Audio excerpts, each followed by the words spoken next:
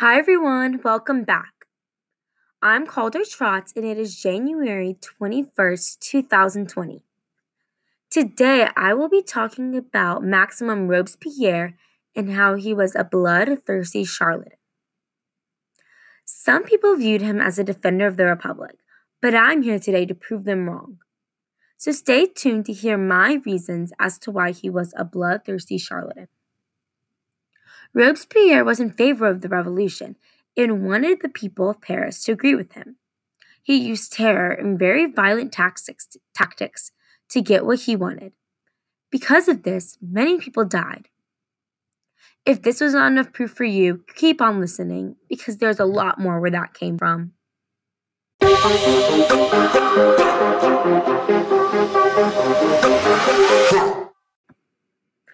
The Reign of Terror was a period of time where Maximum Robespierre was in rule. When he first started to gain power and supporters, he wiped out every trace of France's past to build a republic of virtue.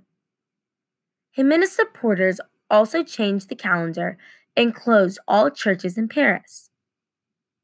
In 1793, Robespierre became the leader of the Committee of Public Safety. Robespierre dictated his people in an attempt to stop the enemies of the revolution. His way of dealing with these enemies was to have them tried in the morning and guillotined in the afternoon. The guillotine was a machine used to execute people. Dr. Guillotine stated that his machine was efficient, humane, and democratic.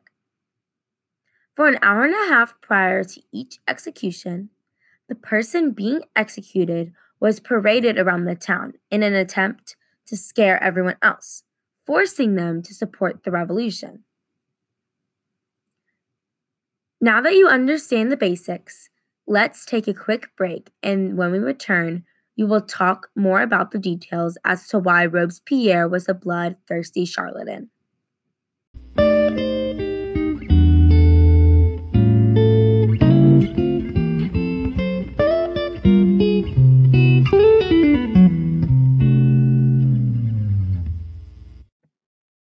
And we're back.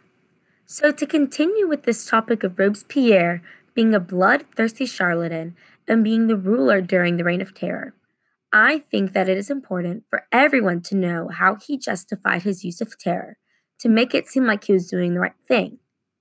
Basically, he suggested that using terror allowed for French citizens to remain true to the ideals of the revolution.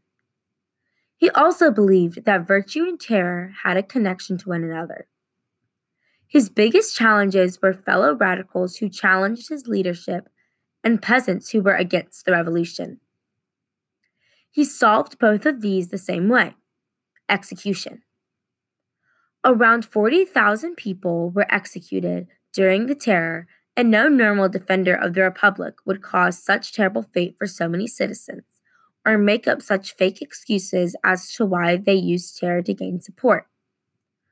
Robespierre was very violent and cruel. These are the reasons that Robespierre is clearly a bloodthirsty charlatan. So, that is all for today. Thank you all so much for listening, and I hope that all of you learned a lot. See you next time. Bye!